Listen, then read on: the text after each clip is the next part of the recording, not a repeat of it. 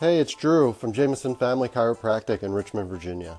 Today we're going to be building upon last week's episode talking about the feet gaining the arch back instead of using some kind of band-aid like orthotic or shoe or something like that. There are a lot of fancy, complicated exercises to help build up the arches. But in reality, it just takes time, repetition, and consistency.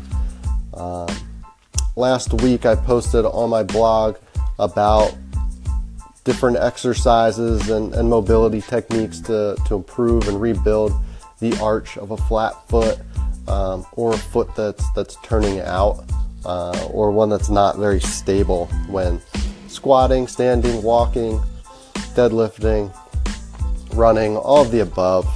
If the feet are unstable, then it's going to throw off kind of everything up the chain. So we want to make sure that we take our shoes and socks off as much as possible. One, it'll help us with proprioception and foot positioning and help our brain to understand how our foot should be positioned. We want to walk with our feet pointed straight forward. This seems easier than it actually is because there could be a couple different reasons why we're not able to do that. It could be a foot issue, it could be an ankle mobility issue, or it could be coming from the hips. And we'll talk about the hips in terms of foot positioning next week. Another issue could be a weak or inhibited posterior tib, which will cause our arches to collapse, which could also be coming from the psoas or the glutes. But one thing I want to talk about today is the foot tripod, which is a way to distribute weight evenly on the foot. So what the foot tripod is, it's a way of thinking about distributing your weight evenly across your entire foot. One point of the tripod is directly under your calcaneus or your heel. The other one is just underneath the big toe, where the big toe meets the foot, right where that joint is.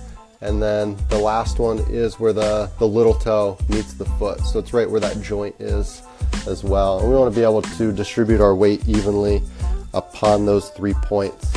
So the way that I do that is, again, make sure my shoes and socks are off, stand with my feet pointed forward.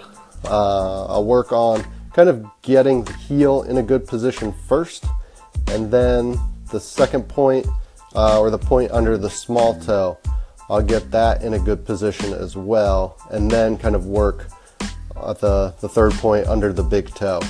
A lot of times what happens is the joint under the big toe is not very stable, and that's when we will collapse on the inside of the arch.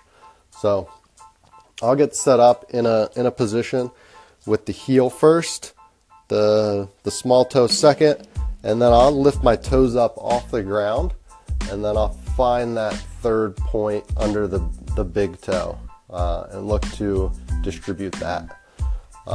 This can be tricky for someone just starting out with flat feet, so it can be difficult, but it's going to be a thing where we want to go over this on a consistent basis to help our brain get us in a good position and to understand that positioning, and then two, to build up some of the muscle strength to keep us there, because we'll want to be in that position whenever we're squatting, running, walking, getting up from a seated position, sitting down from a standing position, anytime we move, because we want our feet in contact with the ground.